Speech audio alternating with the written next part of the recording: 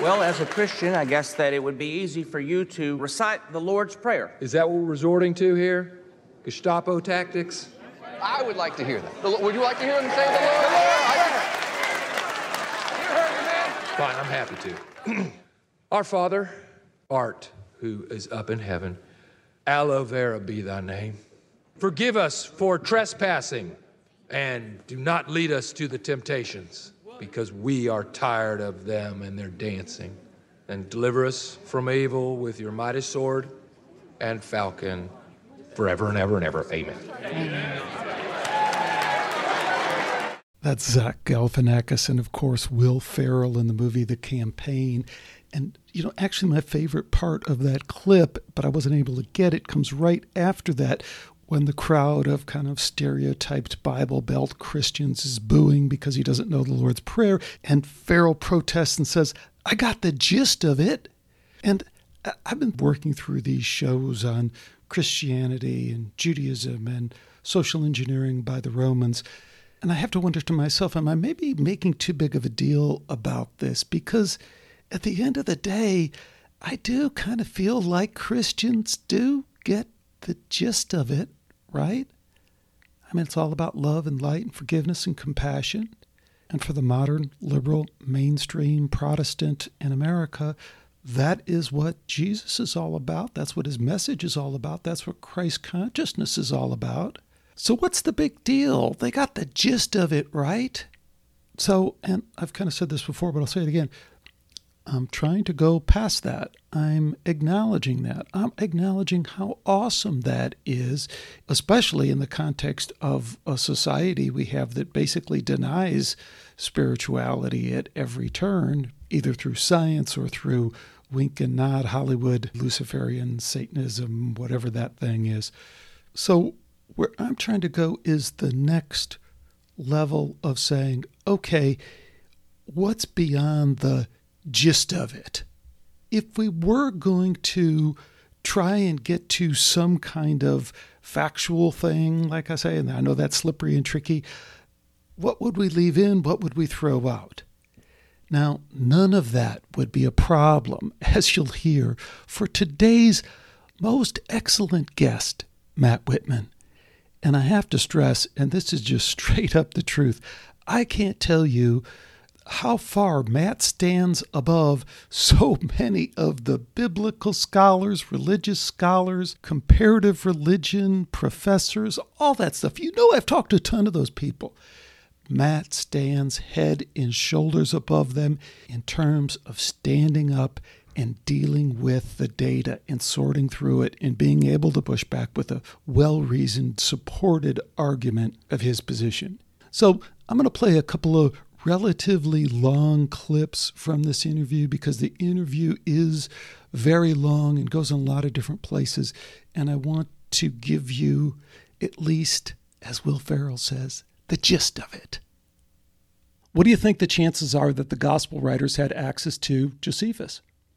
I think 100% that Luke had access to at least the early publications of Josephus.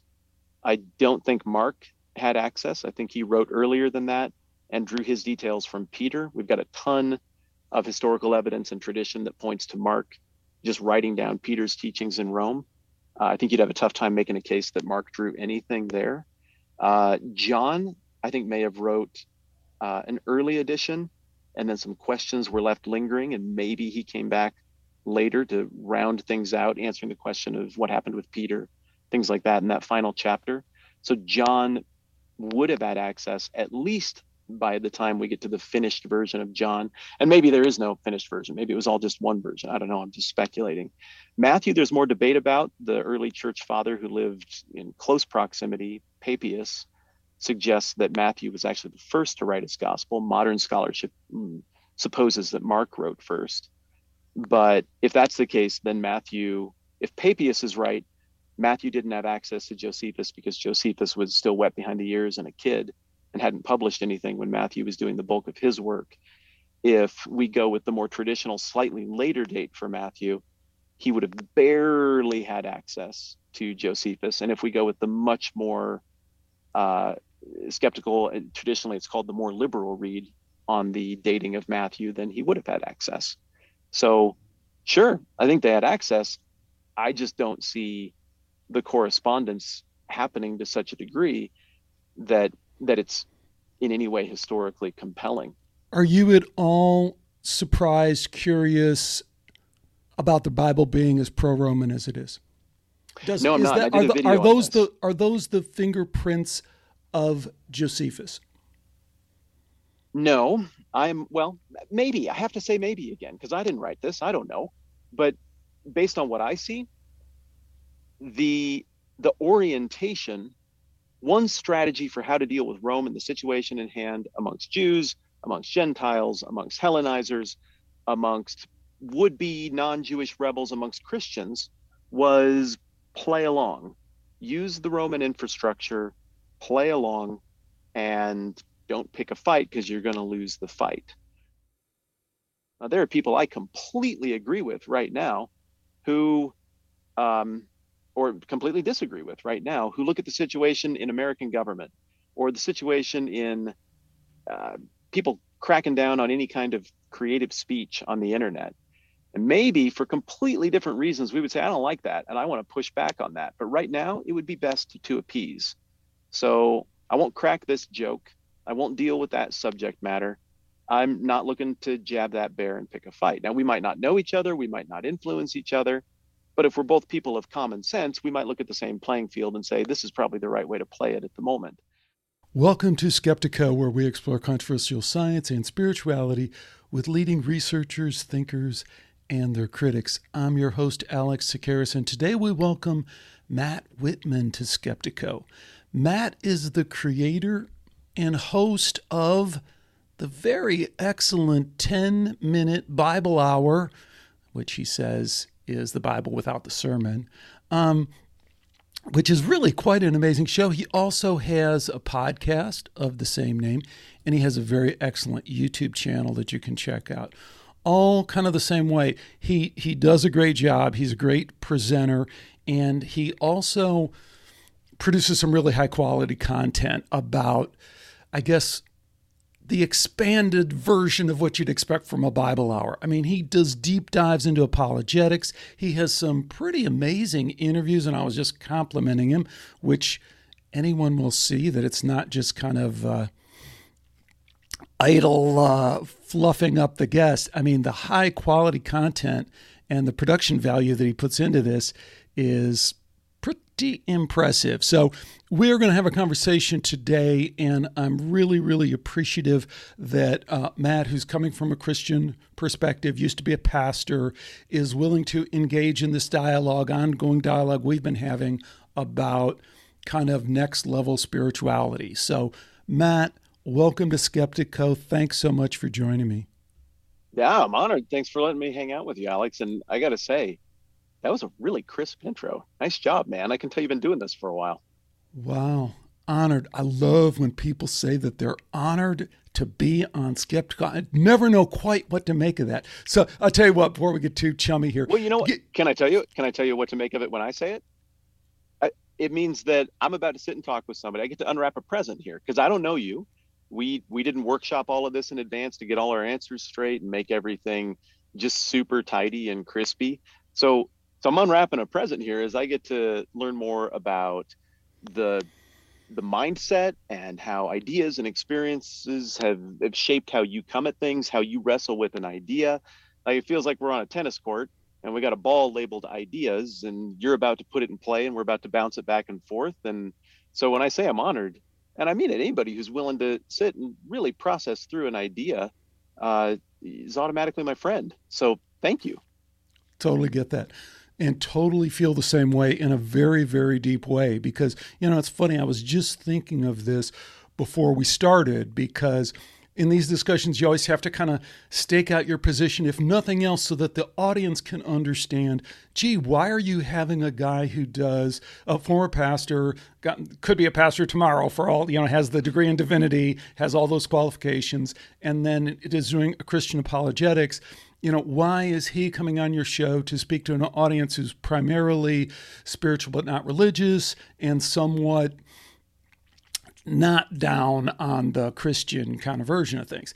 And I kind of see it the other way. I kind of see it as, wow, anyone who's digging into this stuff at the level that you are, like, I just pulled up on the screen. Who is Pontius Pilate? Historical proofs and legends. 100,000 view, 20, 30 minute, 1 hour and 10 minute video on YouTube that has, as I pulled up on the screen, here's a guy who went to Rome and is videotaping himself in front of the archaeological evidence that Pontius Pilate existed. Here's somebody who's dug through and found the coins that prove that Pontius Pilate existed. So there's just a lot going on there in terms of someone who truly is seeking at that next level, which I am too in a different way. But as you just said, and I think there's a lot to that, hats off to someone who is seeking in a way that already says your mind can't be totally made up.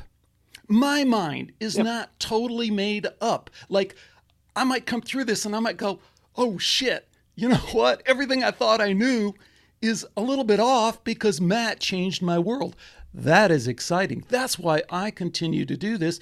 And, bro, that's why it is super fun to talk to you. I feel like it's going to be a good thing. Hey, so tell folks a little bit more. I give a very brief bio. Who is Matt Whitman and how did you reach this point in this whole thing that you're doing? What an awesome way to get the ball rolling. That's a great question. I'm weird. I know on paper, what people are going to expect is someone who probably holds a certain set of political views, a certain set of social views. And the only part of the introduction that in a friendly way I would push back on would be the term apologist. I always get lumped in with those crowds. I get invited to things, but I just don't think I am. I think what I am is trying to do eyes wide open faith.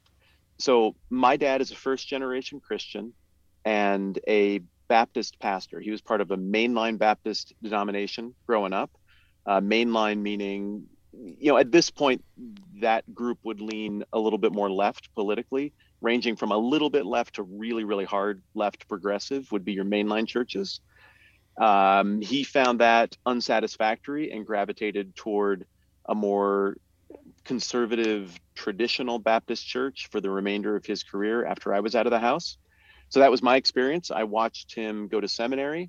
I watched him go through several iterations of faith and understanding about the miraculous, the divine, all of that, but steady faith throughout. So my upbringing then was an idea upbringing. Okay, everybody teaches their kid the family business one way or another. And my dad's business was ideas. It still is. I mean, he's just brilliant man. And so, we'd stay up till 2 a.m. every night, school nights and everything. And we would workshop ideas. What's on the news? What point in church history or scholar or philosopher thought this? And what do we do with it? And that's just what we did. And, Dad didn't do much in terms of teaching me how to turn a wrench. That was mostly Mom who taught me how to do things with my hands and fix stuff, which I really enjoy as well. But Dad taught me about the world of ideas, where most dads teach their kids how to fish. I learned that one on my own, and Dad and I bandied about thought. And so I thought, I think he did a great job of conditioning me to do eyes wide open faith. I was raised around that. I went to a Pentecostal-ish Christian high school where my mom got a job as a music teacher. That's the only reason I went there. The dominant theology of that high school was very much what now looks more like your health and wealth gospel, your Joel Osteen TV preacher. Here's a very nebulous, miraculous claim about having an idea in your head that you say is from God, or being able to do inconsequential and not vettable miraculous things. That didn't move the needle for me as a kid and bred a lot of skepticism for me, not about God so much, but about miraculous claims, stuff on the fringe. It didn't square with the reason that I was getting taught at home. So I get out of that school situation. I went to law school. That was my plan. Be a lawyer, do political stuff. My kid brother got killed in a car wreck, which just sucked. He was awesome. Now I don't have a brother. I loved having a brother. I miss him. And Dad had trouble making church work, not because his faith fell apart, not at all. His faith was bolstered by that tragedy, but he was just sad because his kid died. And, you know, all beliefs and politics and everything else aside, I think it's just very easy for any human to be empathetic to a dad who lost his baby boy and had his heart broken. And so it's pretty tough to muster creative energy when you're in that place. So I moved home from law school and I jumped in with Dad and I helped cover the bases. I had like a minor in biblical studies at that point. My undergrad degrees were history, philosophy, that kind of business. So I helped out. I'm not sure I was any good at it, but I helped cover those bases and was around church a little bit. Did one more round of that. Thought, I better understand this a little bit more because I got some real questions here. So I went to seminary, a good seminary, one I probably didn't have any business being at. I was definitely bringing down the average scholarly ability level of that place. So I went to Trinity in Chicago, and that's where a lot of things really clicked. Being around that historical, academic, Christian tradition, where the bottom line of every class was not believe it more, be better behaved, vote this way, and just none of that came up. The bottom line of everything was be a better scholar, have more eyes wide open faith or not faith if that's where you end up. And that stuck. That was the thing that really stuck, was the, okay, I've now seen what it looks like to have modeled for me academically honest, eyes wide open faith with varying degrees of an understanding of a threshold of belief on this issue or that issue. And I felt like I had permission at that point to find my tribe and think really honestly about this stuff and not worry about letting people down. I took another church after my first graduate degree. That went very, very badly. It was the exact opposite of what I'd experienced at seminary in that rich academic setting. And I remember driving away from that awful experience at church with my brand new baby girl moving van full of stuff. I quit with no job. I quit on principle. I can't do this. We always had a deal. We're not going to lie to ourselves about God. We're not going to lie to ourselves about Bible things and miraculous things. If we believe it and it's stupid, okay, at least it's honest. But we're not going to say we think things we don't think. That destroys your soul. So we quit with no job. I left. I moved to live in a friend's guest bedroom in Nebraska with no plan and no money and a wife and a baby girl. And I think around Grand Junction, Colorado, for the first time ever, it occurred to me, what if there's just not a God at all? Like, what if every last bit of this is wrong and my dad's a great guy and other religious people I've known are lovely people, but what if it's just a coping mechanism for dealing with death and what looks like the complete chaos of the story of history and ideas? I started bawling, man. In the moving van. It was very, very painful to even not entertain the idea academically. I'd done that, but to entertain the idea in a way that I would allow myself to just go where the evidence leads. And the whole thing broke. And it just did for really a pretty significant chunk of time. And ultimately, it was deconstructing a bunch of that, I think, pretty indefensible, unsustainable kid faith that I had brought with me without re-examining into adulthood and parenthood, that it just wasn't sustainable. It wasn't going to work. Those ideas are incompatible with these other ideas. And so that youth group, evangelical, light, sort of intentionally skeptical of deep thought and the intellectual side of Christianity, version of Christianity, that really heavily focused on altering a few behaviors in young people, it just broke.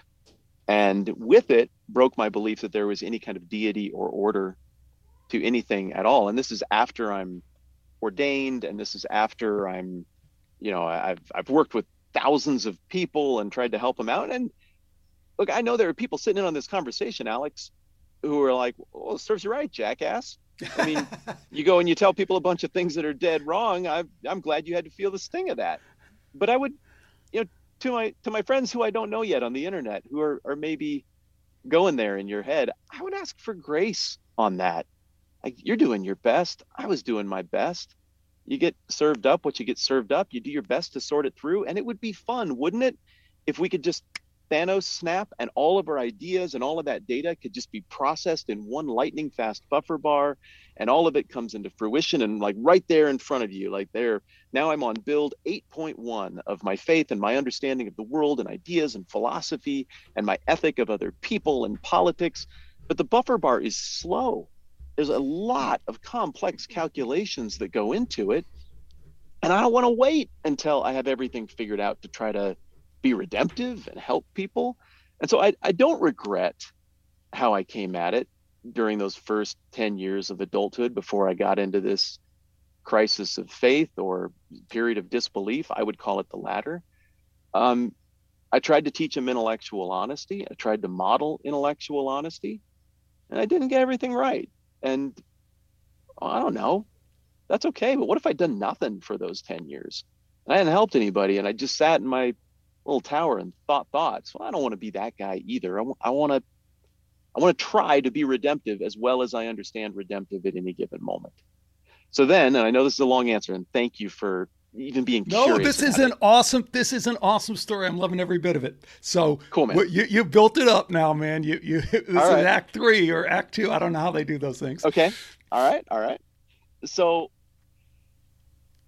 I come back around. My earnest lived experience, which I'm sure people will express skepticism toward, and that's fine, is I was really sure there was a God. I was absolutely positive there was not a God. And then gradually I began to think about that in different categories to a place where, I think there's something behind all of this. I don't think it just happened. I am with Aristotle in thinking that there is a first cause. There is some originating force, and that I think you can reason out from there to at least a basic framework of what the attributes and skill set of that originating cause can't be, could be, and maybe even must be. So I have gotten to my place of faith in a really weird way. Well, whatever the case,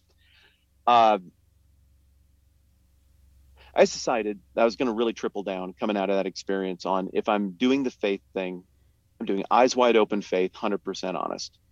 I cannot process this in a way where my primary concern is someone else might hear one little fragment of it and the spell might be broken for them and they might feel sad and go through a bad process of doubt. Doubt is faith. Faith is doubt. So eyes wide open faith, absolutely hard ground rule. Go where the evidence points, go where the data points. And so probably the most hurtful thing that I hear from people in the history of my interneting, and now I'm going to tell everybody how they can make me feel sad if they want to, but it's the charge in the comment section and the angry email, most of which doesn't get through the armor at all. I get a jillion things like that every day, whatever. But there's one that gets through the armor, and it's the accusation of dishonesty, because it's not true. Right? It's not true. Now, the accusation of incompetence I can handle better, because yeah, I mean, maybe. I mean, the claims of Christianity are enormously complex. The character and lifetime of Jesus Christ. I mean, heck, the political background of Jesus would take lifetimes to understand. Just the backdrop of what his life is in relief against. It's crazy complicated. So is ineptitude on my part probable? Well, of course. I don't know all this stuff. I'm thinking about it. I'm working on it. But I'm trying to do it honestly, because I don't want to lie to myself about something with stakes like that. And I don't want to lie to other people about something with stakes like that. And the way that has formed my style when I was at church and with what I'm doing on the internet is, well, I'm really empathetic to people who've looked at the same data I have and have come to a different conclusion. I like you. I'm not threatened by you. To me, it seems like we're doing the exact same homework project, and wherever we are in the process here, we're deciding what to do with that data a little differently. But that isn't threatening. And so in all of my stuff, I just try to take into account and assume, and all of my podcast data and my YouTube data indicates that this is true, that people who do not think what I'm think are hanging out with me, and that we're processing this through together. And I assume some people watch and listen to my stuff because they would just like the raw data. Please, could you just give me the raw materials of Christianity? I'll decide what to do with it. I don't need your help with that. Thank you very much. But without all of the persuasion and the angle and the you telling me how to behave and what to do and how to vote and what to think, could you just break it down, and could I hear what your thought process is as you break it down so that I can get some kind of objectivity on the thing? So I would like to be that guy on the internet who, full disclosure, yeah, I'm in, but the reason I balk at the term apologist is, I don't know, I'm trying to game out the arguments for and against. I'm trying to game out multiple positions on any issue that I'm talking about. And I don't know, man, I'm pretty libertarian minded. I don't try to close the deal. I just don't feel like that's my role in this whole conversation. Lots of people on all sides of the discussion feel like that's their role. I tip my hat. Cool. Takes all types. You knock yourself out. It's not where I'm at. If somebody looks at the data, has several conversations metaphorically with me over the internet, and they get to a place where they're like, you know what? Like, looking at that thing on its merits and not on the merits of internet rumors, yeah, I think I want to give that a try. Like, that adds up. I think it's more likely that there's a God than there's not. I think the version of that historically that includes Jesus makes more sense than the other ones. I'm in. I want them to do that because they just took their time, like Jesus said to do, count the cost, thought about it real hard, and we're like, I'm going to give it a go. And the feedback I get is that people who decide to be Christians from corresponding with me, well, not corresponding, but listening to my stuff, watching my stuff, they don't usually tend to sign up for a version of church that looks much like the version that I do. They go and figure it out very independently. They go and do their math on it, and they land where they land, and we high five, and they get on with their life, and that's cool. And so I might be a disappointing guest in that regard, Alex, because I'm in a weird place here, and I'm in a place where I think a better ethic on the part of Christianity for how to interact with people who don't hold the same views is needed.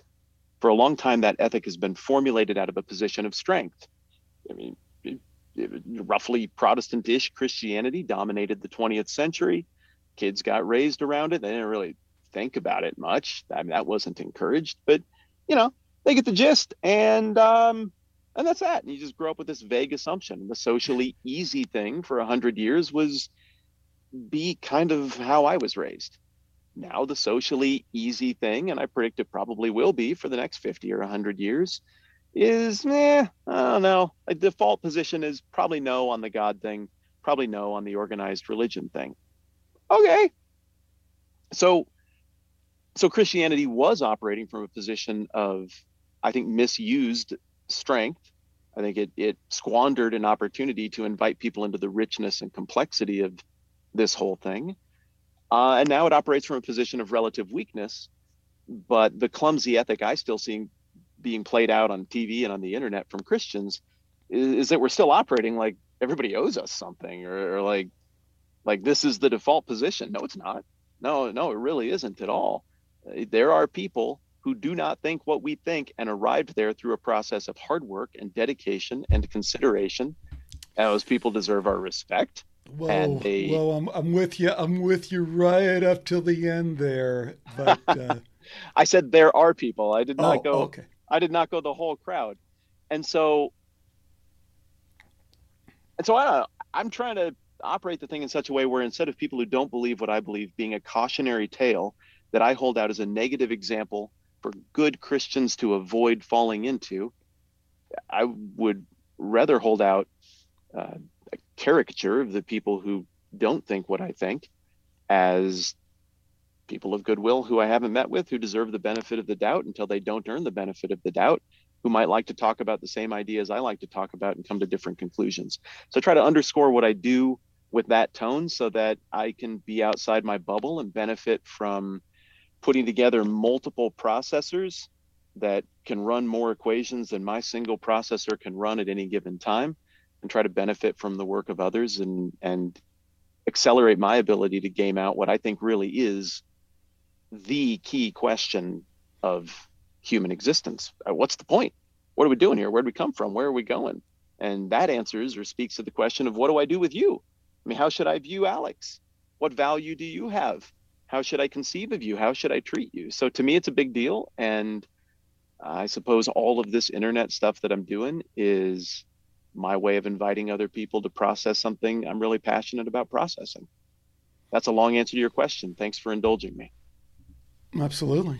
That's fantastic. You touched, I mean, you just ran the gamut there. You know, the subtitle kind of ethos of this show is Inquiry to Perpetuate Doubt. And because the term skeptikos, you know, I was raised in the Greek Orthodox Church. I have the Greek tradition in my family and stuff like that. So I picked this name skeptikos because those were the ancient Greek philosophers. And I didn't even realize this, Matt, at the time. I just picked the name, basically. You can I'm sure you can relate to this in a lot of ways in your story that we could get into. But it wasn't until a few years later that I actually read what these guys were all about. And I ran across this thing. They were about inquiry to perpetuate doubt, because I believe, as you do, that doubt is a spiritual thing, right? Because if you are decided, if you have these beliefs, if you have faith, that's a barrier. That is a barrier to your, I think, in my opinion, to your ultimate connection, because that is always in the kind of etheric realm of kind of being rediscovered. And is that rediscovery? It's the Zen mind, beginner mind, Zen mind. But not to digress too far, because I want to pick up on a couple other points you said. That, you know, I love you put, what had you say it? Homework project. Like, you know, for me, I started Skeptiko after I had kind of done the business thing. That was my upbringing was, hey, get the fucking money, you know? So that was my dad. That was my family. That was the value system of, you know, those Greeks that were getting together at the Greek Orthodox Church. They're about, hey, are you getting paid during the week? You know, it's a different value. It's much closer to, I don't know the Jewish tradition that much, but it's much closer to their kind of thing. Like, hey, pal, are you getting paid? You know, now we can come and worship, but during the week, you're getting paid, right? So my value was make the business stuff happen. So, you know, I did the MBA. I went back to get a PhD in artificial intelligence because I was pretty good at the computer programming stuff. Started a company, failed miserably, but eventually found a way. And then I did the homework project. Because kind of like you, in a way, the whole time I'm thinking, well, certainly this is just to get to the point where we can discover who we are and why we're here. I mean, that's what everyone's doing, right? Everyone's trying to get enough free time, money, resources, whatever, to do the homework project. Who are we? Why are we here? So, you know, connecting with you right now, one of the things I think is so really cool is that, to me, I've got a thick-headed sometimes. I was surprised to find that no, not everyone is down with the homework project, that is the primary directive, you know, to find out why we're here, who we are, why we're here. Well, and that's an old school Greek school of thought as well. I mean, your hedonists, your sophists, they all had a different angle on what you make of the homework project and how much attention it actually deserves. Your Stoics had a different read on that. Your Epicureans had a different read on that. And so, yeah, we're not all wired the same, but I think you and I are wired similarly. Well, you know, the other way that I related to your story that I thought was really cool, and I like all the computer references in the buffer isn't moving fast enough, I thought was great. But I always have the feeling that me and everyone else is processing all this information at a very high rate. And then they are internalizing it and expressing it kind of in a slower way. So when you broke, I mean, that's the cool part about your story, I think, you know, is you broke. And to me, the breaking is when our internal rapid processing of all the information comes up, that does not compute, that does not compute. And then it relates to us in an emotional level. So I think those kind of stories to me are exciting because I try and create those broke moments for myself all the time. So on this show, many, many years ago, I hate to even acknowledge how many years I've been doing this, but I love it. I love it. I love it. I love it. So I don't. I love this. I love the chance to connect with people who I would never have a chance to connect to. And I really have no reason to connect to. I don't have any financial interest or, promoting or anything like that. It's just like, wow, that is cool.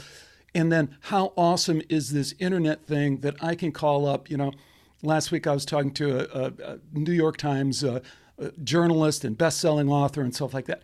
I never get the chance to talk to that guy, but I got a chance to talk to him because I do this thing, and that's cool, expanding the knowledge. So here is how the path may be getting back to where we're at right now. And Pontius Pilate, so cool, and I love all the stuff you did with that. So I started out saying, okay, who are we? Why are we here? And since I'm kind of a sciencey more guy, I said, let's look at science. Now, I have to admit, in the back of my head, I had a pretty good idea that the science people, the skeptical people, the atheist people were full of shit. But I couldn't really prove it. I didn't feel like I could prove it from a scientific standpoint. And I think I did that. And I even wrote a book about that, why science is wrong about almost everything. And I talked to people like Dr. Rupert Sheldrake, Cambridge biologist, who wrote the intro and the foreword to that book. And I talked to Dean Radin, who did a Six Sigma, result experiment that shows that consciousness is fundamental and that consciousness exists, which is, the tricky part. Like a big part of this project, I spent 50 shows and sorting through this kind of stuff, is the mental gymnastics that the atheist goes through to support their idea that you are a biological robot in a meaningless universe and that your life essentially has no meaning because there's no meaning in the universe.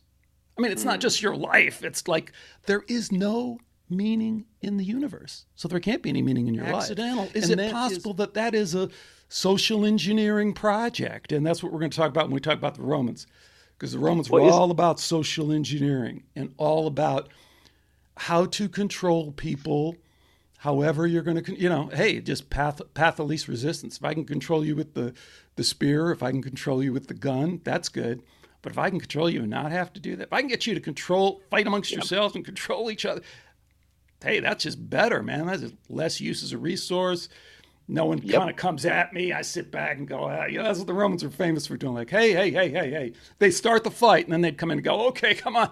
Hey, let me separate you guys. You're going to need more authority from us. We can't have this kind of chaos. We gave you a chance after stoking the fire. Charles Barkley just called that out during the NCAA Final Four last week.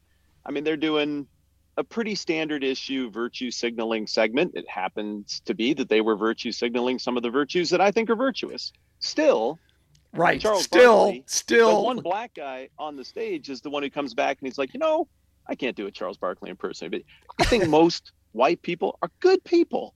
I think most black people are good people.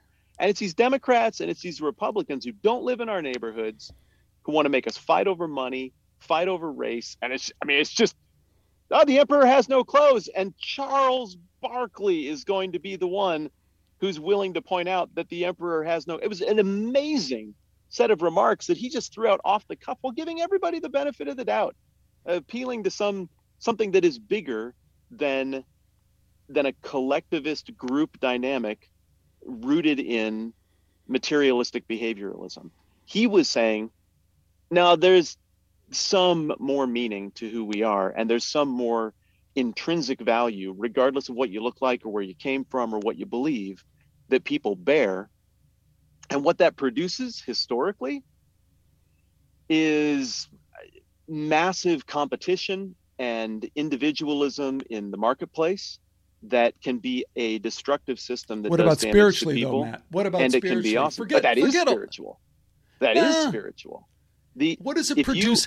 What does it produce spiritually is what I'm interested in. And I think a sometimes belief that you can make better stuff, that you could help other people, that you could invest in something bigger than yourself, that you could build a podcast that a whole bunch of people would want to tune into and connect with, that instead of processing this privately, you could share that experience with a bunch of people.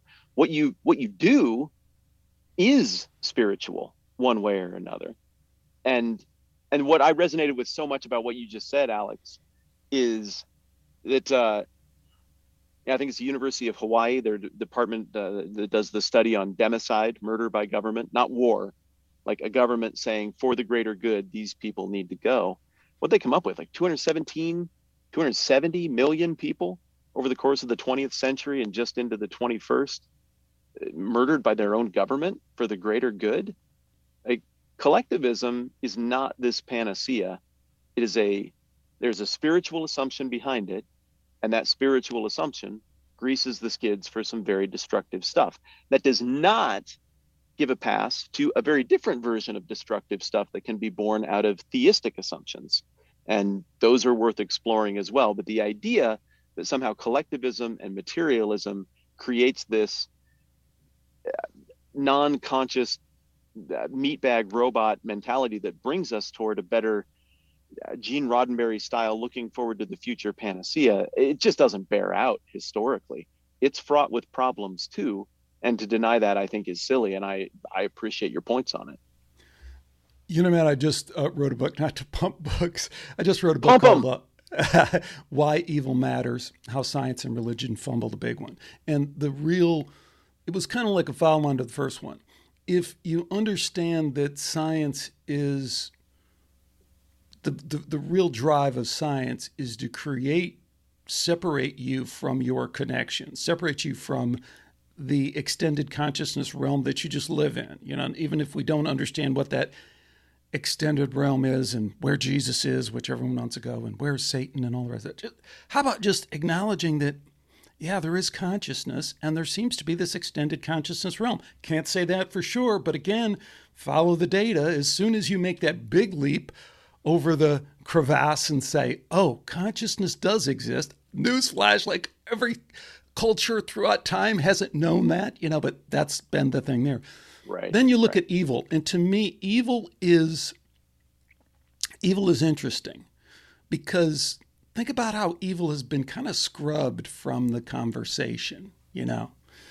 Yes. Because it doesn't fit with where we really want to go in terms of understanding some of these fundamental questions, like, is there a moral imperative? Unless it's politically expedient, then there's evil. And what would that... the reason I pull up on going with the politics or even going there is that if it is a social engineering project, if that's in play, not everything, but if that's in play, then you also have to consider that might be in play in this extended realm, right? So I don't want to go there too far, you know, the occult, the satanic, all that stuff. But that stuff's real. I mean, you want to look at that. You know, it's like a satanic panic, right? It's like, yeah, satanic panic is a hell of a thing, but every one of those cases, there's real satanic rituals going on. So McMartin Preschool, yeah, that's bad satanic panic, but that guy was doing that. And, you know, the little kid, Maddie Johnson, who was victim number one, they took him to UCLA Medical, and the doctor said, this kid's been sexually abused. And then they took him to the police, and they said, this kid's been sexually abused. We better go talk to the guy at McMartin's Preschool because little Maddie says that's who did it to him. So we can spin it, they can spin it, they being, we know who they are, as satanic panic. And it was. I mean, some people got panicked and kind of wrongful accusations and all that stuff, it's real. But the core of it, so anything on that before we jump into Pontius Pilate? Yeah, a couple thoughts on stuff you said there. One, I think there is much more shaded area in the Venn diagram when it comes to what gets you to a similar starting point for moral philosophy. Now, moral philosophy and natural philosophy, which we now call science, post-16th century, post-Bacon and Descartes, they were more or less the same thing for a few thousand years in the West prior to the scientific revolution. I I'm a little more optimistic in how I would characterize science. I mean, what you described sounds like it can be the hubris of human knowledge that maybe mythically, or if you want to go theologically, is warned about in the early chunks of the book of Genesis. But yeah, in general, I mean, it's like Aristotle said, by nature, all men desire to know. Well, natural philosophy, or the hard sciences as we now call them, is just an extension of that. And people want to know. I want to know what that thing is in the sky. I want to know how that bridge works and why it doesn't collapse. I want to know why when I plug this thing in and I get electricity. I want to know how flicking a light off and on can somehow communicate sound. Fiber optics, all that stuff. It's just baffling. And so I don't want to know for any agenda like, oh, that proves my thing, or now I can have that in the ammo belt next time I get in a debate with this kind of person. I just want to freaking know, because I can't help but want to know. Now, for me, I would say that is part of the cultivative mandate that is either mythically or literally described early in the book of Genesis. It's not a burden that humans bear. It's something beautiful that defines humanity. We want to know. That's 99% of science, right? But when you Cool, co-op all right. something, Yeah. to do it, you don't. Yep. It's not like if you pick up what is your least favorite news source. I don't know. Pick your one. Sure. Whether it's NPR or Fox or CNN. I don't know. Pick your one. It's Sure. not all fake, right? It's not all fake. It's just the problem shaded. is most of it. Yeah. It's just shaded. Like if I you want to liken know. it to a catcher framing a pitch to make an umpire think a ball just off the plate was actually catching the edge of the plate. Yeah, exactly. And how much do you know about what's going on in North Korea right now? I don't know shit. absolutely. I know nothing. So if I wanted to go read the official kind of news source that's coming out of North Korea, that would have a lot more facts in it than I would be able to give you about North Korea.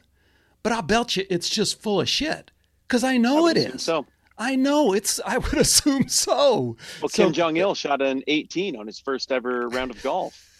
So what does come out is enough for me to say, no, I just refuse to accept that pudgy 60-year-old was better at golf than Tiger Woods. I don't buy it. So, and that's all I'm saying about science. I mean, of course, Sure. we got the iPhone, we're on this, all that shit works. But Sure. so the only thing is But when where I'm going with that is that because of a healthy skepticism drives science. It's why we do it. No, incorrect. Incorrect. I have to jump in there with that. No, Go ahead. It is not necessary to be skeptical to do science. All you have to do is do good science. It's like this idea that extraordinary claims require extraordinary proof. That is meta-science. It is not scientific method. Just do the work. Just do the work. Just do the science. If you believe something is true, prove it true, replicate it, send it to another lab, have them replicate it, and everyone will acknowledge that that is a move forward in science. It doesn't matter if your starting beliefs were skeptical or non-skeptical. Talking about classical skepticism, I think you're talking about Internet 2021 skepticism. Like, skepticism is just a general orientation of evidence-based approach to the natural physical world that dates back to 600 years before the time of Christ. Okay, we're just talking about the scientific method. We'd better get on to Josephus all and right. Pilate. All of that, though, connects to moral philosophy. And that's what it comes down to. Moral philosophy is either going to be a product of the belief that people own their bodies and have value because of consciousness and some intrinsic value that is bestowed upon us by the universe, by the maker of the universe, specifically by God. Either there is some unique value held by humans by merit of that, or we are robots in need of leadership and guidance and being moved around on the chessboard. The entire equation of moral philosophy is completely different depending on which one of those two assumptions you come to. It sounds like you and I have arrived at the belief that there is something intrinsically valuable about people, even if we don't look like them or sound like them or agree on everything. You still have value because of this larger external truth. And we're not coming at that from the same theological perspective, but we're arriving at that same moral foundational position. So rightly, people right now are putting a lot of thought energy and discussion energy into racial equality. Awesome. slavery is seen as almost worse than murder, like the worst thing that ever could have been done in all of history. It was pretty bad. It was pretty bad. But when you start to push on that, you get to the depth quickly of where a person is coming from in terms of their moral philosophy. See, the person who believes that moral philosophy is a product of consensus, and once you roll over that inflection point to where one more than half of the people in a society say slavery is bad, then it becomes bad. They scare me.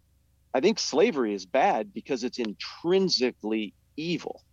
It's evil to imagine that you can buy, sell, trade, even breed another human being. You don't own that person's body because they have consciousness and value that is equal to mine. So I can't do that crap to you. I can't take your stuff. I can't hurt you. I can't kill you.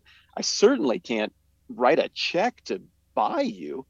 It's an abomination before the order of the universe, and in my conviction, before God. Now, I'm not scared of a person who arrives at that conclusion through a completely different set of theological assumptions than me, because there's a reason that they could say, this is why slavery is wrong. And even if I was the only person on earth who said it was wrong, it's still wrong by merit of the nature and order of existence in the universe. Who scares me is the person who, citing science and being in love with collectivism, and who diminishes the value of the human, effectively can only say that that deplorable practice is wrong because, we came around and finally a majority of people said it was wrong, and we did some paperwork that changed it from being right to wrong, and now it's wrong, and it's just obvious. Well, it wasn't always obvious. Like, I need something more than we did some paperwork and then it became immoral as a foundation, as an assurance from the person I'm talking to, that if it becomes fashionable to enslave people again, we won't do it again. Like, what if we get to a place where one more person than half in our society is like, nah, we might want to try slavery again? Does that suddenly make it right? Have you lost your mind?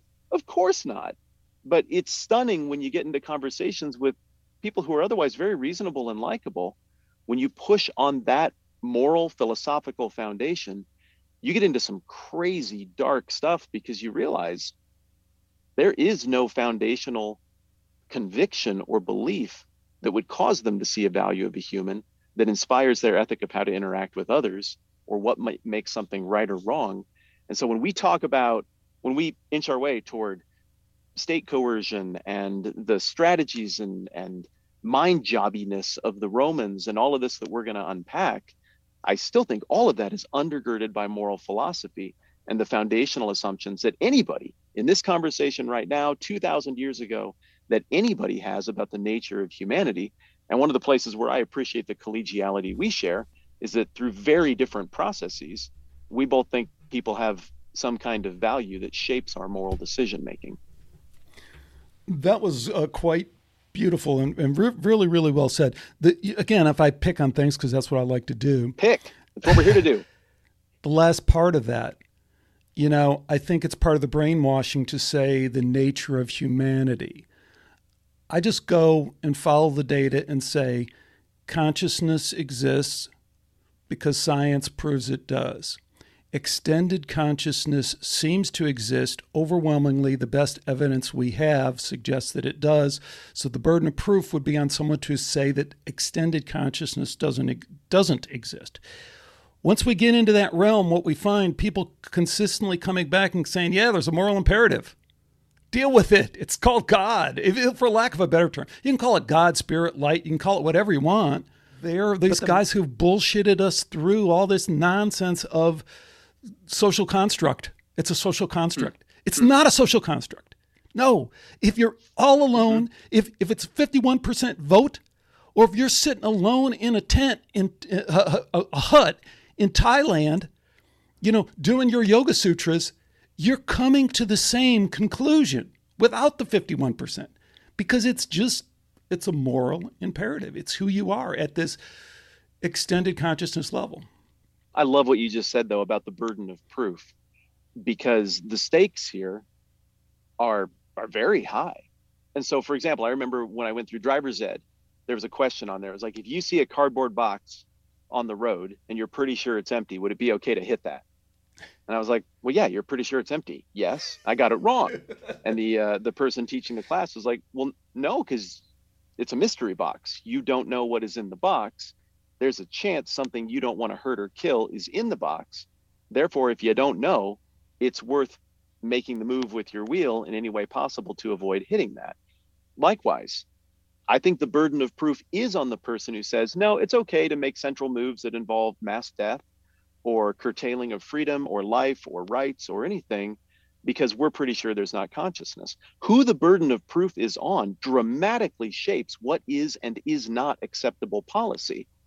Because on the outside chance that you, Alex, are an actual conscious being with value, even if I'm only like 95% sure you're not, and that you are just a meatbag robot, there's still a 5% chance that if I mess with you, I am violating that which gives me value. I am violating a peer and a transcendent, beautiful fluke or ordered component of the universe. I mean, your threshold of action against another person and certainty that there is nothing to them, it's got to be 100%, and it's got to be demonstrable.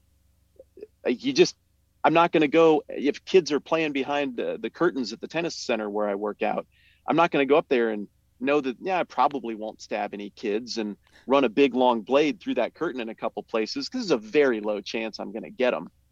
I'm just not going to do it on the outside chance that, there are kids back there. I think the same logic applies. And I think the burden of proof in this case is not just a semantic throwaway. I don't sense laziness on your part. I think it has serious moral implications as to whom the burden of proof is assigned. And I agree with your assessment. Okay, so Matt, who was Pontius Pilate? Historical proof and legends. So for folks who are interested, I pulled up really good video you did. Really, really great video. Thank you. Man, high quality stuff. But on YouTube, why, first of all, fill people in on the background. Why do this video? What is this about on that level? And then what did you find? And then allow me to tear it apart. Yeah, perfect. Sounds good. Good luck. So the thing about Pontius Pilate is he's one of three names that comes up in one of the most foundational, oft repeated Christian statements of belief. One of the foundational creeds, it's called within Christianity, mentions three human characters: Mary, Jesus, and Pontius Pilate. So Pontius Pilate is this very important character in the New Testament. He comes up in the Gospels, the accounts of the life and deeds and death and resurrection of Jesus.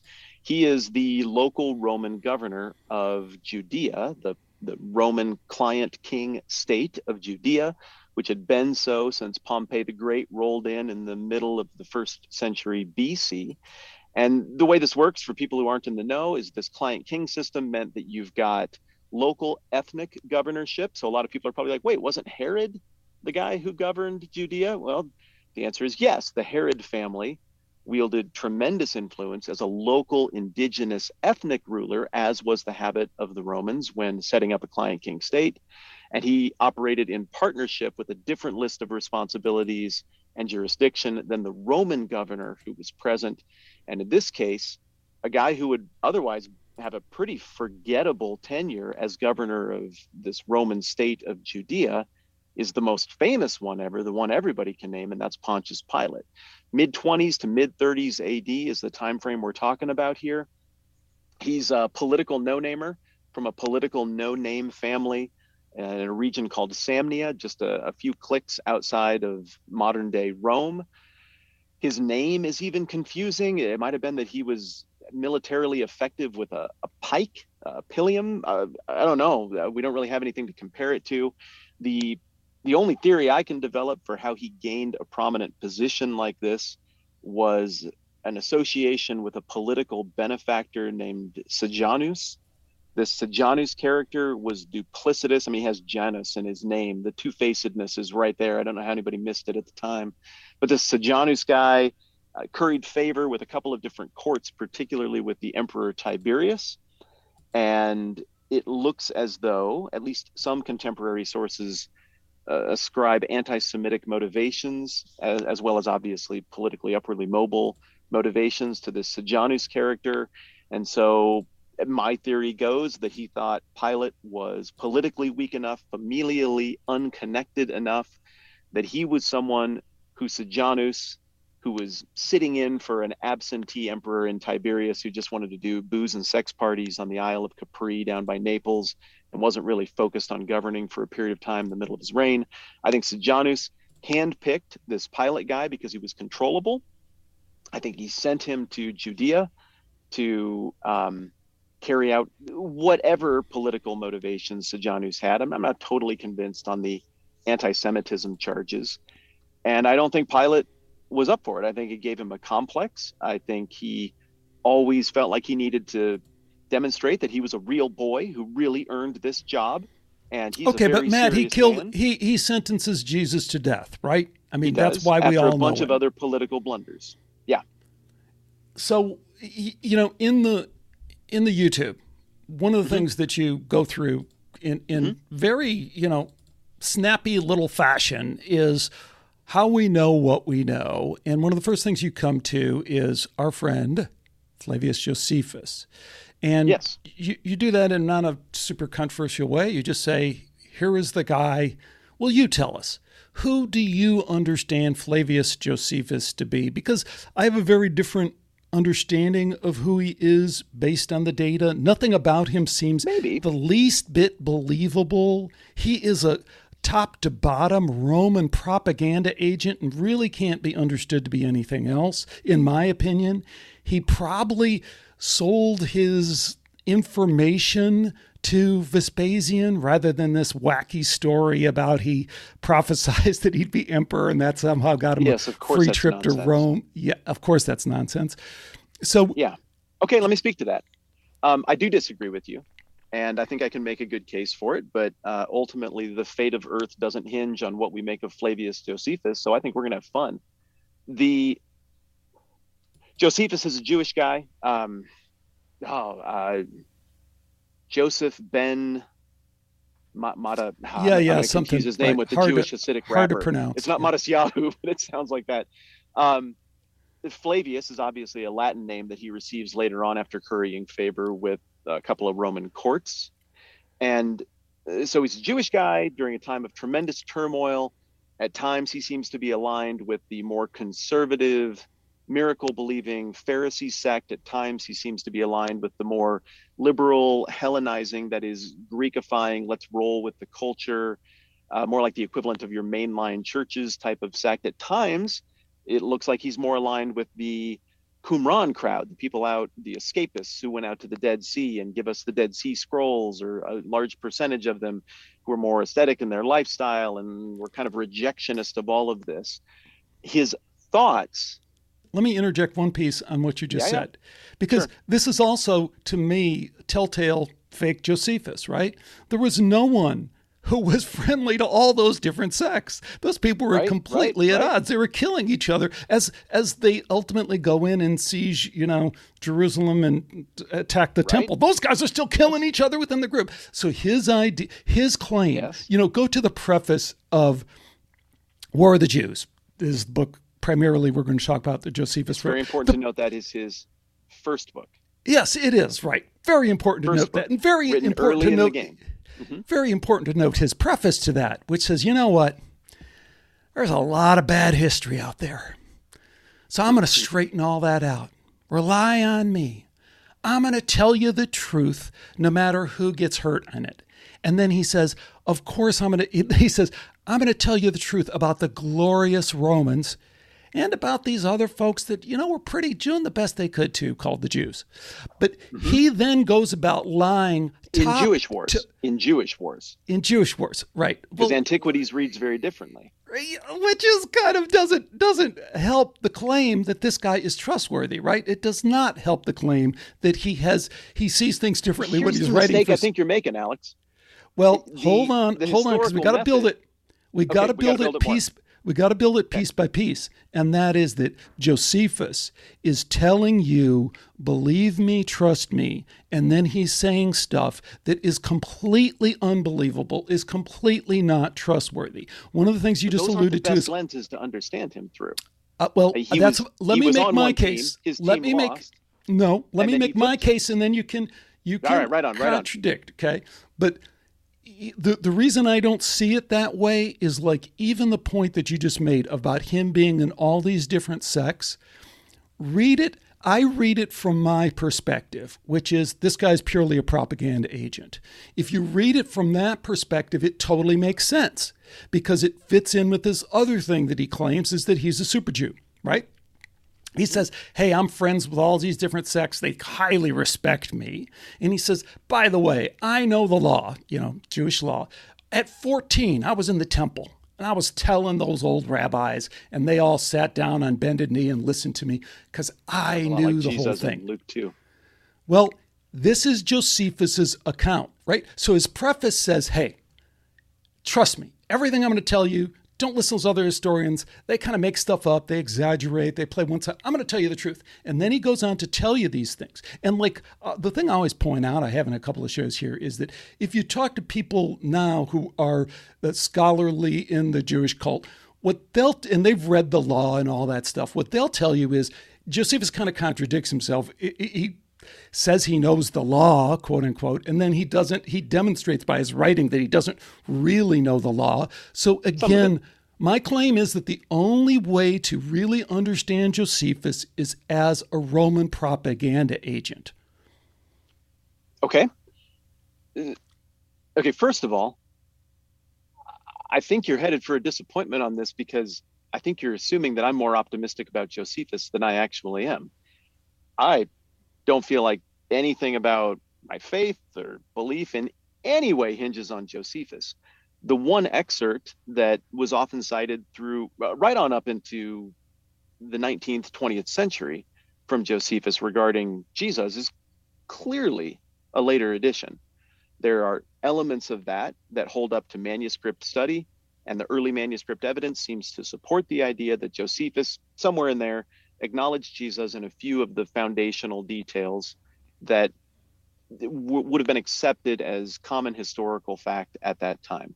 However, the more embellished version that seems to support Christian theology, I think even though I'd like it if Josephus wrote that, it would be wonderful for my case as somebody who thinks that Jesus is legitimate and that the religion is filled with answers. I still have to be loyal to the data because eyes wide open faith. The data doesn't support that more robust version of Josephus's account of Jesus is defensible. So I don't think it is. Josephus is somebody who does not provide value first and foremost because everything he said was true. Anyone who's read Josephus can tell this is compromised history. Josephus provides value if we work with him through those lenses of who is this guy? What's he doing? What could you get away with? What could you actually write and still have this published and still have people view it as worth preserving or circulating? And who was preserving it and who was circulating it?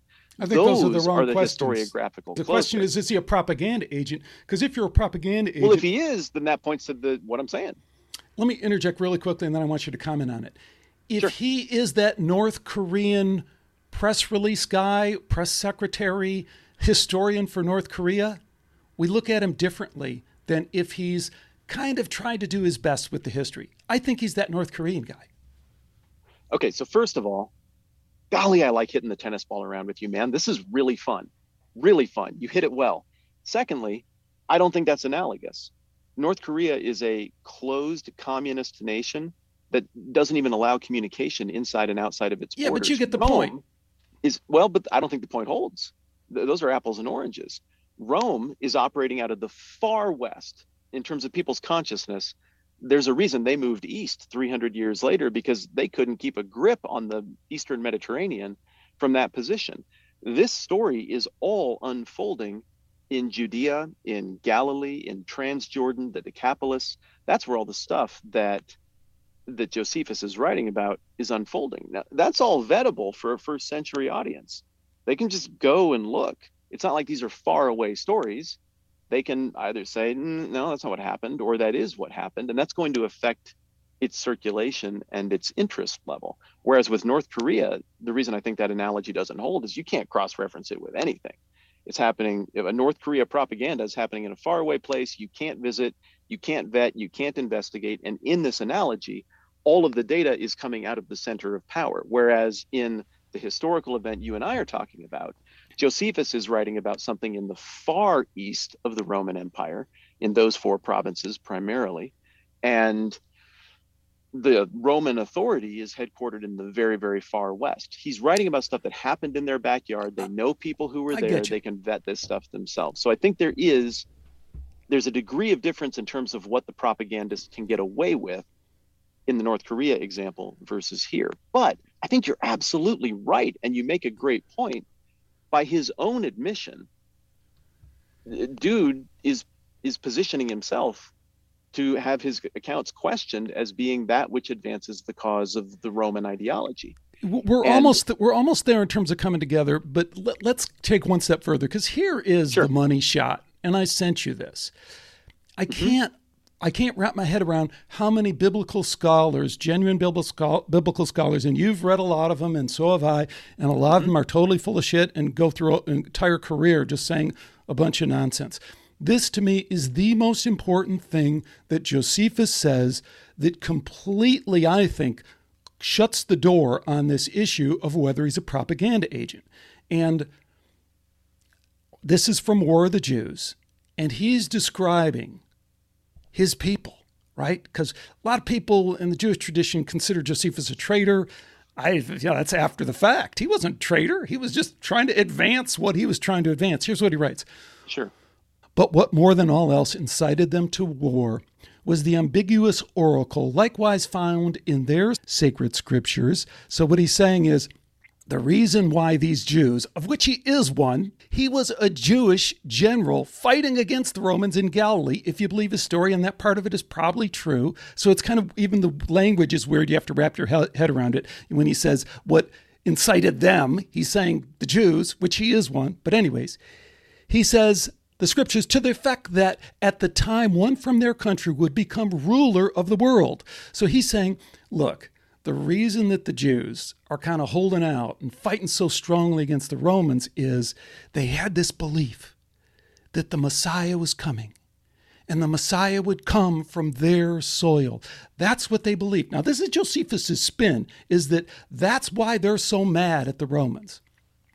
And here, Super Jew Josephus steps in and says, they understood to mean that someone of their own race, and many of their wise men went astray in their interpretation of it. But really, the oracle in reality signified the sovereignty of Vespasian, who was proclaimed emperor on Jewish soil. Now, again, this is all over you. I mean, this is like you said, you're having fun conversation with me. I am loving this, dude, because you do have this deep knowledge. But to just deconstruct that, most people won't even totally get that. So let me just say, he's saying, look, they had this idea that there would be a Messiah and he would come from Judea. What they didn't realize is that when Vespasian is named, which is really kind of a fluke in history, that he was named emperor while he was still in Judea, kind of a fluke. So Josephus is trying to blow that up and saying, hey, you know what? That's really what the oracle prophesied. This can only be understood as propaganda, because what it is a social engineering project to tell the Jews, hey man, what are you complaining about? You got exactly what you wanted. This is the Messiah. It's Vespasian, you idiots. You didn't see it? Here it is. So rather than looking at this as a traitor, which we do in present time because it didn't work, it's just a failed social engineering project. He was trying to pull off what the Romans tried to pull off all the time, which was like, hey, if we can co-opt the religion and get them to come over to our side that way, all the better. There is, in my opinion, no other way to read this quote than that. I think you're exactly right. I wish we could disagree on it because it would be more fun and make for better radio. But clearly, this is propagandism. And the reason why, let me just imagine a parenthetical here, brief aside, is that people had Messiah fever in the time in Roman Judea, Roman Galilee. Acts chapter, what is it, 4 or 5, where you've got Gamaliel, the head of the Sanhedrin, speaking up and saying, hey guys, I don't know what we do with Peter and this Christian cult thing that we have going on, but remember a while back when Judas the Galilean rised up and when Theudas rose up? And of course, there's debate about the timeline regarding the reference to Theudas, whether we're talking about the one well known to history or some other guy with the same name. He referenced 2 rival messianic claimants. Pilate put down a messianic uprising born out of the Samaritans on, was it Mount Gerizim? Some people came to believe that Moses was up there, something Moses had buried. That was one of the things that really hurt Pilate's political career, is that he violently botched that little messianic uprising there. John the Baptist had a huge messianic following that persists all the way into the 50s or 60s AD, that is referenced when Apollos of Alexandria makes his way to Ephesus and Corinth, and he gets to know Paul's buddies, Aquila and Priscilla, and they engage with him. And he's like, I only know the baptism of John. So there were still people even coming out of John the Baptist who viewed him as some sort of messianic figure. You have got, what's the guy's name? Nicholas of Perea. There's a guy from Perea who has a similar messianic claim. There's a dude from Crete, Moses of Crete, a little bit later on. Matt, so then what do we do with Josephus? Well, this is what I'm driving at. So you've got a dozen of these messianic claims that are hanging around, and how many of those have held up with any meaningful way over the last 2,000 years? One. Does that automatically make it right? No. Lots of things get traction and pass the test of time, not because they're true, but because they got lucky. Is it possible that that's what Jesus is as a messianic claimant? Well, sure, you have to explore that possibility. But everybody else made quick claims and did nothing. They were violent. But I think you're jumping ahead in the story a little bit more than Vespasian. But Vespasian, nobody viewed him as a Messiah. It's wrong. We just saw it. See, again, you're jumping ahead in the story, and respectfully, I think you're misinterpreting it. We're just having fun here, but it's like, no, the most important guy in the world thought that he was the Messiah. Josephus. Yeah, for a minute. For that's right. Well, but that's Josephus thought he was the most important guy. All that matters is that minute. All that matters is Josephus is the guy. This is the history. This is the official word that's coming out, and he's saying. Well, so again, no, Tacitus, you can't. I mean, okay, there are other histories coming but out. If you acknowledge that this is Roman propaganda and that the only purpose behind it can be the purpose that it clearly has, which is to subvert Judaism, then that puts this moment in time that you're just saying, which is way in the West and all that thing, it puts it in a completely different light. And my point is that we must then look at everything that Josephus says through this lens, because he's already played the ultimate card. This idea, like in his preface where he says he's an honest broker of the truth, he clearly now is not an honest broker of the truth. There can be no doubt on that. And this is a stumbling block for so many historians. They go, yeah, Josephus is full of shit, but the light over here out in the street is really better, so that's where I'm looking for my keys. Even though I lost them over in the dark parking lot, I'm going to look over here at Josephus. No, you can't. Josephus is out the window. So the next thing I go to is... No. Oh, he's out the window. Don't take me the wrong way like you did on science. He is, of course, spinning 95% real stuff, but it's always through the lens. He has only one purpose, which is to propagandize Rome. He doesn't have any other purpose. He's the guy who led him to the gold. If you go look at the Arch of Titus, where they're hauling away all that gold, he went and got all that stuff for him. It wasn't that he prophesied. So he is totally that's what it looks like. So he's totally in their pocket. He's doing their bidding, and we must understand that when we look at anything he writes, particularly what he writes about Pontius Pilate. Well, what historical writer throughout history do you not have to apply lenses to? I mean, well, let's just take you and me, for example. Have you ever shilled for something? I don't know you, but you've lived a long time. You've shilled for something at some point. I promise. Something where you got paid. Maybe this wasn't really what you believed in or your first thing, but yeah, sure, whatever. I have. People have, like, it just happens, even if it was just when you were a kid and you weren't even really thinking about it. I mean, humans at times are in positions where they advance something, but I don't sense you're shilling for anything now. I sense your pursuit is honest. And not that I'm the arbiter of that. Who cares what I think? But I like the way you come at it. I like the way it seems like you come at it with integrity.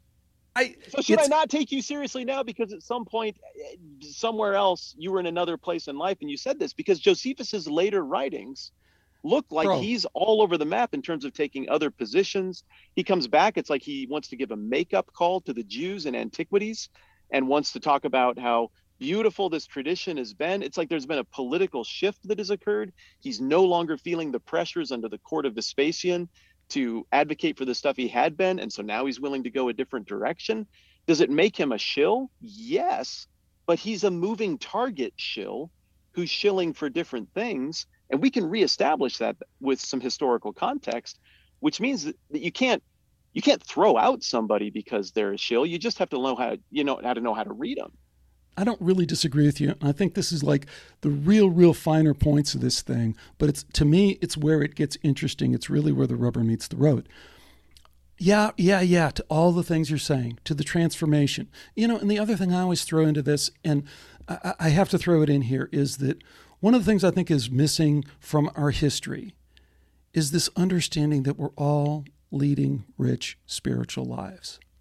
So Josephus is leading a rich spiritual life. If I'm calling him a shill, if I'm calling him a propaganda agent, if I'm calling him somebody who cashed in for the money to go live in the townhouse in Rome, he still woke up at 2:00 in the morning and wondered if those he loved him back. He wondered if there was God. He wondered how his soul would be weighed, because that's the experience of being human. Vespasian, when he was running his sword through those beautifully spiritually druid priests in Britannia, that was weighing on his soul, because the things we do weighs on everyone's soul. So of course, Josephus is complicated, but we must bring the lens back to this period. We must bring the lens back to Pontius Pilate, to what Josephus is doing right now. He is trying to fool you. He's played the ultimate card now, which says, screw your religion. Judaism's out the window. It's about Vespasian.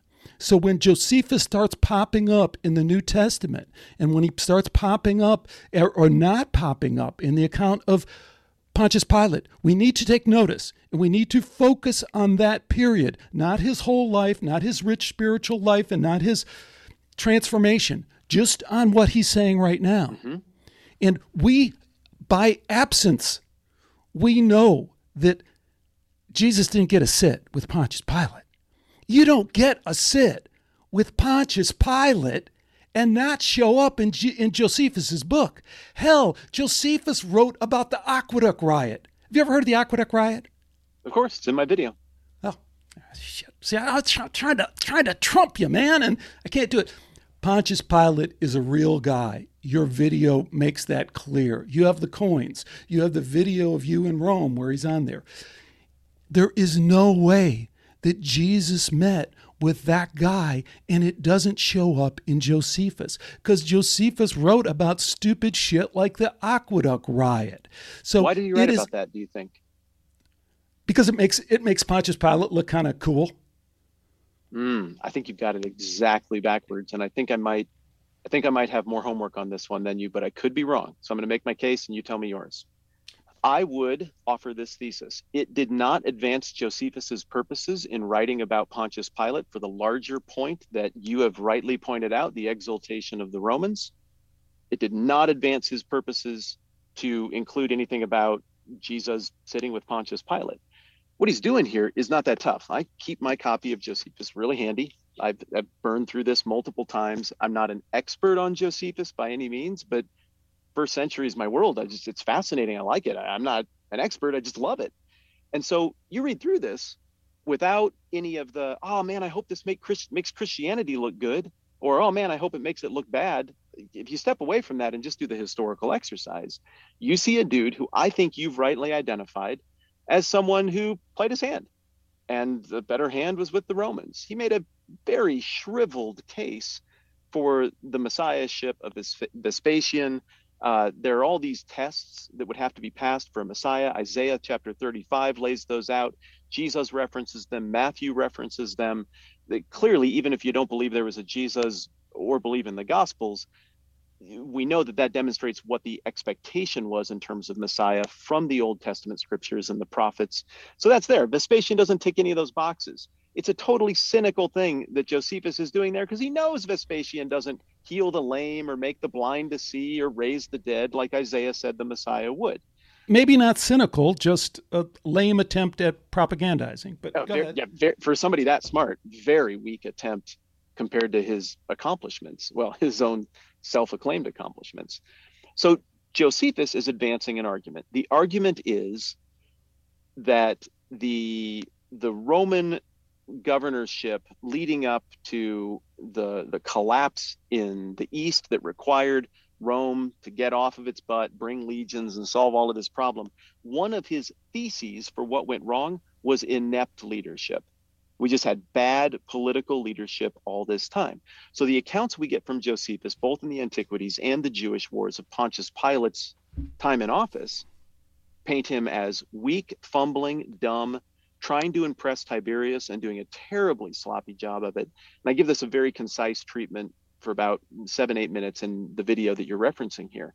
And so you've got the issue of, you've got the crisis of the shields, the crisis of the banners, the crisis of the aqueduct, you've got the crisis of the Samaritan prophet. In all of these things, Pilate is held out by Josephus as getting it exactly wrong and botching it on this front. And then we move on from Pilate, who we care about because of the long shadow Jesus of Nazareth casts over Western history. And if you keep going with Josephus's argument, you realize he wasn't really that concerned with Pilate. The stuff that comes up, because it overlaps with the Bible, is disproportionately represented in Josephus' studies. But you keep reading with him, and he's like, and then this guy was inept, and then this guy was inept. And what you had were weak, crappy leaders and someone strong like Vespasian, like Titus. These are the kind of people who had to come in and restore this thing and get it squared away and point out to the Jewish people that all of this floundering around that was going on over here in just a wash society you had going on, you should be thankful that now the real Roman presence is here to get this straightened out. This is the way forward. In light of that, it doesn't advance his thesis at all to be like, oh, and also there's this guy Jesus and he was there for a trial for a minute. Who cares? It doesn't help his point. So I don't find it to be in any way threatening to the historical claim that Jesus got a trial. If anything, it makes more sense that he would get a trial because the Pilate of the Bible looks like a lot like the Pilate of Josephus and just kind of overwhelmed by a political mess back in Rome with Sejanus and an absentee emperor in Tiberius, kind of floundering in his job. Historically, we know he effectively got relieved of duty by a peer that was the governor of Syria in 35, 36 AD, something like that. And so, yeah, do I think Jesus got an audience? Well, yeah, absolutely I do. That isn't weird or threatening at all, and it doesn't mean Christianity is ultimately proved true. But I get your already point. Fumbled three ugly incidents and wouldn't have wanted to fumble that one either. Well, you know, we're in now this range where we can just kind of I kind of get your point, and point taken that Josephus, there could have been a meeting and Josephus could have left it out. It doesn't undermine my point that there wasn't a meeting, and that's why Josephus didn't write about it. But either way, the Testianum Flavianum is out the window, right? Because if he's going to talk about Jesus, he's going to talk about it. One. Yeah, well, the exaggerated one, but it really kind of calls into question the whole thing, because if he's going to talk about Jesus, he probably would have talked about Jesus now, but that's still a matter of conjecture. Here's where we can move to the version, though. The manuscript evidence does support. So there we just have data. We have some. We have some. So we'll get way too Bible geeky. We probably already have, but if we don't go over the moon too far. So fair enough. The other problem with Josephus is that he shows up in the New Testament. So what biblical scholars will say is that he shows up in the New Testament. The New Testament. Let me make my point. The New Testament Gospels, a lot of scholars will say, are dependent upon Josephus, which means they look to be written by someone who has access to those writings, right? So point by point, I mean, Jesus' ministry starts in Galilee. The three guys on the cross, one dies, one's let down. All this stuff parallels. And then the main thing that parallels that is just glaring is that Josephus says, okay, they seized Jerusalem and then they destroyed it and no stone left unturned. This is exactly what Jesus says, but as it's written in the Gospels, when Jesus says it, it's prophecy.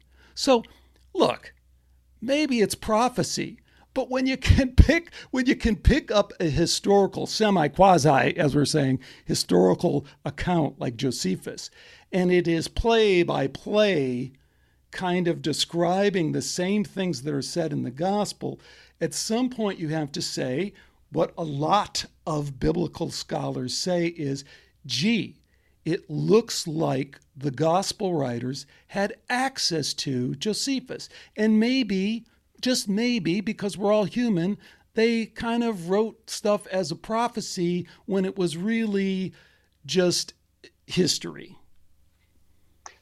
Maybe. Or here's another possibility, starting from the beginning of your points and moving forward to the specific phraseology of not one stone on top of another. Maybe that was just such common parlance for the total destruction of a people that it dated all the way back to the Third Punic War and the Roman destruction of Carthage. That's the language that was used there. If that language was something that is a metaphor for that is completely what it is to completely wreck a place, it wouldn't be far-fetched at all that Jesus, Josephus, hundreds of other people, the now non-extant writings, would have used the same phrase without it being this like, whoa, that's a really unique plagiarized phrase. Well, it wasn't a unique plagiarized phrase. We see that in other places. But it's still prophecy. Popularized. Well, it's going to be viewed that way by someone who believes that Jesus is the Messiah and that happened before 70 AD. And it's going to be viewed not that way by somebody who believes that Jesus was not from God and that was written after 70 AD. We're all from God, so that's not the point. The point is back to the data, like when I was kind of dissing the Flavium, the Thessalium, that sounds like Harry Potter stuff. I can never get that Latin stuff right. But, you were saying, hey, we have sources on that. Well, here we have sources. You lay Josephus side by side with the Gospels and they play out like that. Now walk me through that. In what ways? That's going to be another show if you ever come back. We will lay that out. But it's the centerpiece of your argument. Well, so, I already gave you. I already gave you one. To give you the quick version. No, I already gave you two. The meeting of the three guys who are being crucified, right? And that's right out of Josephus. It's right out of the Gospels. And then Jesus sitting and prophesizing, his prophecy about the siege of Jerusalem and then the sacking and the turning. I mean, you got a couple of data points in there that would have to line up. So again, maybe it's prophecy, but it just seems, given all my point is that we're in a different soup now. And the soup is that all this shit is up for grabs because it's all being manipulated. And you've already bought into that because you've agreed that there's no other way to read that thing. So now this is in play, in my opinion. It's in play. So, and you're fair with it. Again, I'm being opinionated about you now, but that's my read of it, is you're not like throwing up the laser defense beams and going, You're going, hey, maybe, maybe not. Prove it to me more. And I'm saying the fact that the Bible is pro-Roman, the fact that it won hints of Josephus's fingerprints on it through access of the gospel writers, and then the fact of like this prophecy that has 3 or 4 elements in it that are right out of Josephus's history, again, kind of lean me in that direction. We're at a minute 50. That's the only reason I said if we do it again, I'd love to do it again. But we're at an hour 50, so that's the only reason I said we might have to, because we go into depth, which is what you got to do on this stuff. Well, can I respond to that stuff? Because that's of course, that's like where our entire conversation is leading to. So, I'm not totally tracking with the reference to the criminals on the cross from Josephus. I would have to look more closely to understand what that reference is to. The description of Jesus in Josephus from the Antiquities, the one that everybody thinks of as the Testimonium Flavium, or Flavianum, I think they say, is really pretty ambiguous. It's something like, Jesus was a great guy. If indeed it's right to call him a guy, that might be a later interpolation. He did amazing or surprising deeds, and some people thought he was the Christ, and he died on the cross. And I think Pilate is specifically mentioned there, but there's not any of the specificity of the Gospels there. So if you're sitting down in the 1st century AD, or if you believe those Gospels were written much later by anonymous authors, or not the authors whose names are attached, and you're like, I'm going to go off of Josephus, man, you're going to have to build out a ton from there, because there just isn't that much core material. So Matthew's a book that I spend a ton of time with, and I'm fascinated by it because of the cultural intersection of Romanism and Hellenism and Judaism and the Old Testament and everything that's going on, and the build up to what we're talking about here with the Jewish wars finalizing in 70 AD. And I look at the Gospel of Matthew, and the detail that is included here, Matthew and Luke, it's just massive. The detail about what Jesus said, tete-a-tetes he's having with religious leadership, his travel itinerary going up north to Tyre and Sidon, and coming back down and hanging out on the east side of the Sea of Galilee and the Decapolis. And then he goes in a boat across the sea to a town nobody even has heard of anymore called Magadan. You've got all of these ultra specific details throughout the book of Matthew that, it's just a very robust document, regardless of what you think of its origins. To say that is somehow a parallel with Josephus, or that its credibility hinges on the political allegiances of Josephus, I just objectively don't see it, because of how sweeping the account, even if we reject it as pure fiction, that Matthew, for example, gives of the life of Jesus. And I don't even see a framework there. As I look at the Testimonium Flavinium, I have trouble with it too. Well, it's not just in the Harry Potter part. It's like, here is the part I was referring to, Josephus. This is Titus goes to Jerusalem. So wars 5:12. Titus, naked without his armor, escapes attack at the Garden of what is that? Gethsemane. Right? Okay, that's right out, and that's parallel right out of the Bible, right? A naked man escapes at the Garden of Gethsemane. Okay, so the next thing in there's the naked part doesn't track for me. I mean, doesn't Peter, track. Okay, all right. So then Peter runs out of there. Jesus gets arrested there. Well, near there. Okay, right out of Wars again. Josephus, War of the Jews, 5:12. Titus builds a siege wall around Jerusalem. Titus pitches camp at Jerusalem exactly 40 years after the start of Jesus's ministry, supposedly. So again, we're all on board with that's written then as a prophecy, right? Here's the next thing from Josephus now again, and this will ring true with the Bible. 3 men, Josephus, 75, 420, 421. 3 men are crucified at the village of the inquiring mind. 1 man is taken down from the cross by Josephus. Josephus goes and says, hey, kind of let that guy down, and it miraculously survives, okay? So we can't get into all of them, but this is what I was saying. Point by point, you go through Josephus, and strangely enough, these are showing up in the Gospels. So maybe not. Well, not. They're showing up. There's something like it that looks similar. I mean, Roman executions were happening often. He's not calling the person on the cross Jesus. It chronologically doesn't align with Jesus. We're talking about decades of space between. Well, it chronologically, Titus it depends. and Jesus. It's in a different time slot, right? But it's like right. Chronologically, these things are showing. It's not like Josephus wrote. I'm not stringing together random quotes from Josephus. If you remember and listen to this is like one right after another what Josephus writes. It looks to me like, again, my only point is not that it's stern to stem or writing off of Josephus. I'm just saying what a lot of biblical scholars say is that, gee, it sure looks like the gospel writers had access to Josephus. And that once you combine that with what we do agree on, which is that Josephus was a propaganda agent. I don't go with the shill, I go with he was intentionally trying to subvert Judaism for political reasons. I'm semantically comfortable with that distinction. Sure. So then I think we're just in a different soup, in a different soup in understanding all this stuff. Yeah, well, scope and scale wise, I remain unpersuaded. I think if somebody wants to build a really strong case against the reliability of the Gospels, they're not going to get good traction with the Josephus angle. And when we say a lot of scholars, my guess is that without Googling, you'd struggle to come up with more than one name. Without Googling, yeah, I would definitely struggle. Okay. So, and that's not an indictment of you or your preparation in any way. My point is, if you asked for the name of 25 or 50 scholars who would read it the exact opposite way, I think I'm ready with those names now. And maybe that's not fair because it's what I do for a living in this particular narrow, tiny little field, and you're covering a billion things.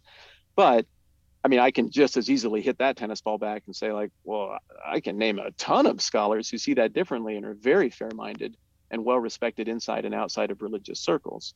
So a lot of scholars thing, it doesn't carry a ton of weight. My source on that is the ultimate truth in the internet. Like where you're going. Wikipedia. Good man. Good. That's a very useful place.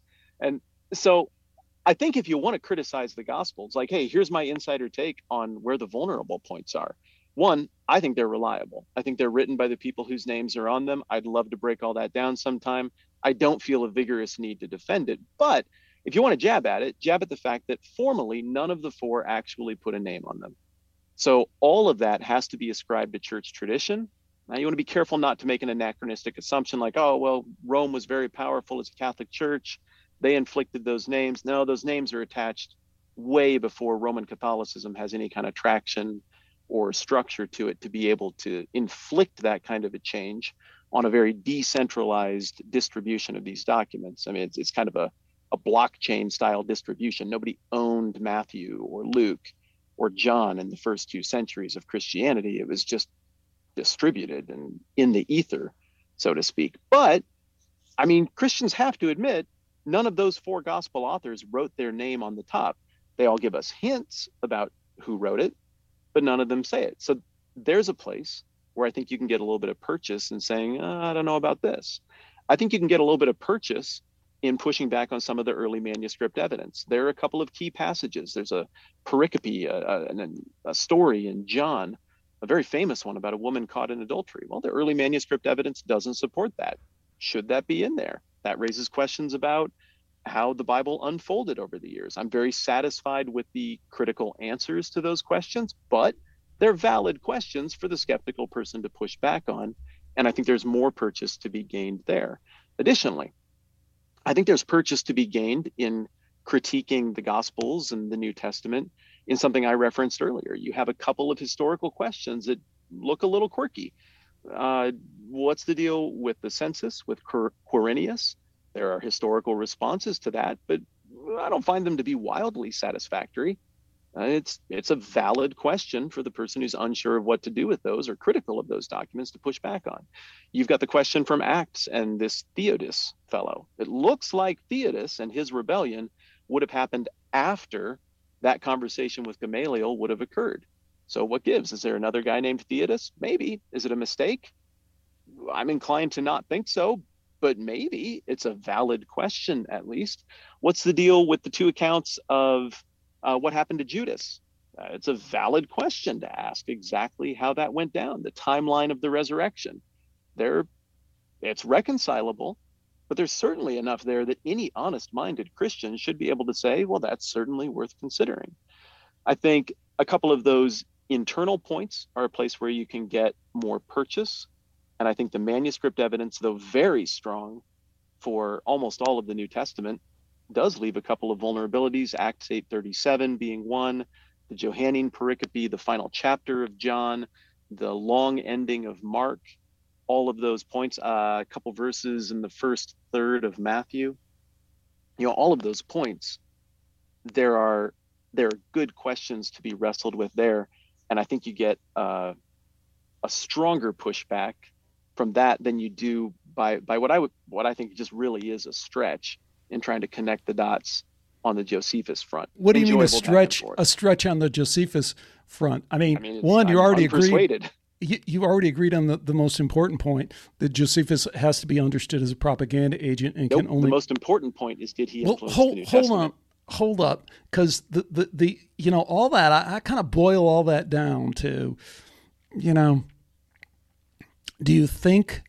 What do you think the chances are that the gospel writers had access to Josephus? I think 100% that Luke had access to at least the early publications of Josephus. I don't think Mark had access. I think he wrote earlier than that and drew his details from Peter. We've got a ton of historical evidence and tradition that points to Mark just writing down Peter's teachings in Rome. I think you'd have a tough time making a case that Mark drew anything there. John, I think, may have wrote an early edition, and then some questions were left lingering, and maybe he came back later to round things out, answering the question of what happened with Peter, things like that in that final chapter. So John would have had access at least by the time we get to the finished version of John. And maybe there is no finished version. Maybe it was all just one version. I don't know. I'm just speculating. Matthew, there's more debate about. The early church father who lived in close proximity, Papias, suggests that Matthew was actually the first to write his gospel. Modern scholarship supposes that Mark wrote first. But if that's the case, then Matthew, if Papias is right, Matthew didn't have access to Josephus because Josephus was still wet behind the ears and a kid and hadn't published anything when Matthew was doing the bulk of his work. If we go with the more traditional, slightly later date for Matthew, he would have barely had access to Josephus. And if we go with the much more skeptical, and traditionally it's called the more liberal read on the dating of Matthew, then he would have had access. So sure, I think they had access. I just don't see the correspondence happening to such a degree that it's in any way historically compelling. Are you at all surprised, curious about the Bible being as pro-Roman as it is? No, I'm not. I did a video on this. Are those the fingerprints of Josephus? No, maybe. I have to say maybe again, because I didn't write this. I don't know. But based on what I see, the orientation, one strategy for how to deal with Rome and the situation in hand amongst Jews, amongst Gentiles, amongst Hellenizers, amongst would-be non-Jewish rebels, amongst Christians, was play along. Use the Roman infrastructure, play along, and don't pick a fight because you're going to lose the fight. Some people retreated, some people wanted to fight, some people chose this route. To me, the book of Romans, which is written by Paul to the church in Rome, or mail would have been even sifted through potentially, especially the very controversial chapter 13 of Romans. It looks like it's being written with an attempt to anonymously persuade or make nice. Now, I don't think it's far-fetched at all to imagine that Josephus and the Apostle Paul, who had no influence on each other, both would have looked at the playing field and said, well, there's no point in jabbing that bear. The right play would be to do it this way. Now, there are people I completely agree with right now who, or completely disagree with right now, who look at the situation in American government or the situation in people cracking down on any kind of creative speech on the internet. And maybe for completely different reasons, we would say, I don't like that, and I want to push back on that. But right now, it would be best to appease. So I won't crack this joke. I won't deal with that subject matter. I'm not looking to jab that bear and pick a fight. Now, we might not know each other. We might not influence each other. But if we're both people of common sense, we might look at the same playing field and say, this is probably the right way to play it at the moment. So is it possible that pro-Roman play-along mentality is something that Josephus informed the Bible and the Bible informed Josephus? I mean, it could be, but statistically, just in terms of how many humans were on the earth and how much they interacted, it seems more likely that those are two relatively sophisticated, shrewd groups of people who read the playing field and said this would probably be the best way to play it. Pro-Romanism in the Roman Empire is in and of itself no evidence of collaboration or corroboration between two sources. It was the status quo.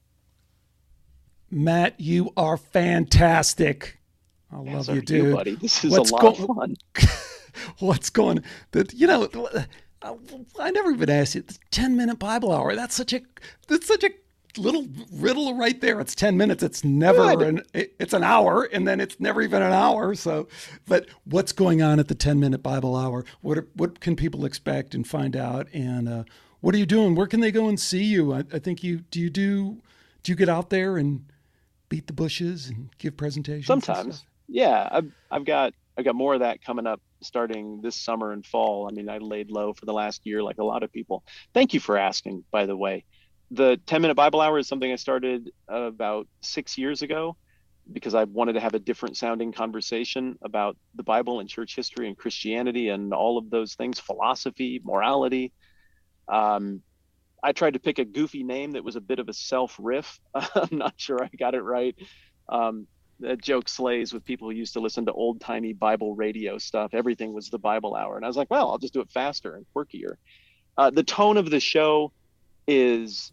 hopefully we get into the deep water, we respect the time of the viewer or the listener, but also we screw around. Like it's the Bible and also fart jokes. I want to take a thing that we all want to fight about and that makes people on edge, and I want to emulate the tone of this conversation with people of goodwill, people who can have a laugh about something, people who like picking up a thing and looking at it from a bunch of different angles at the end of the day, just like we're about to do. I might not see it the same way. High five, what a blast this was. And so that's the tone of the show.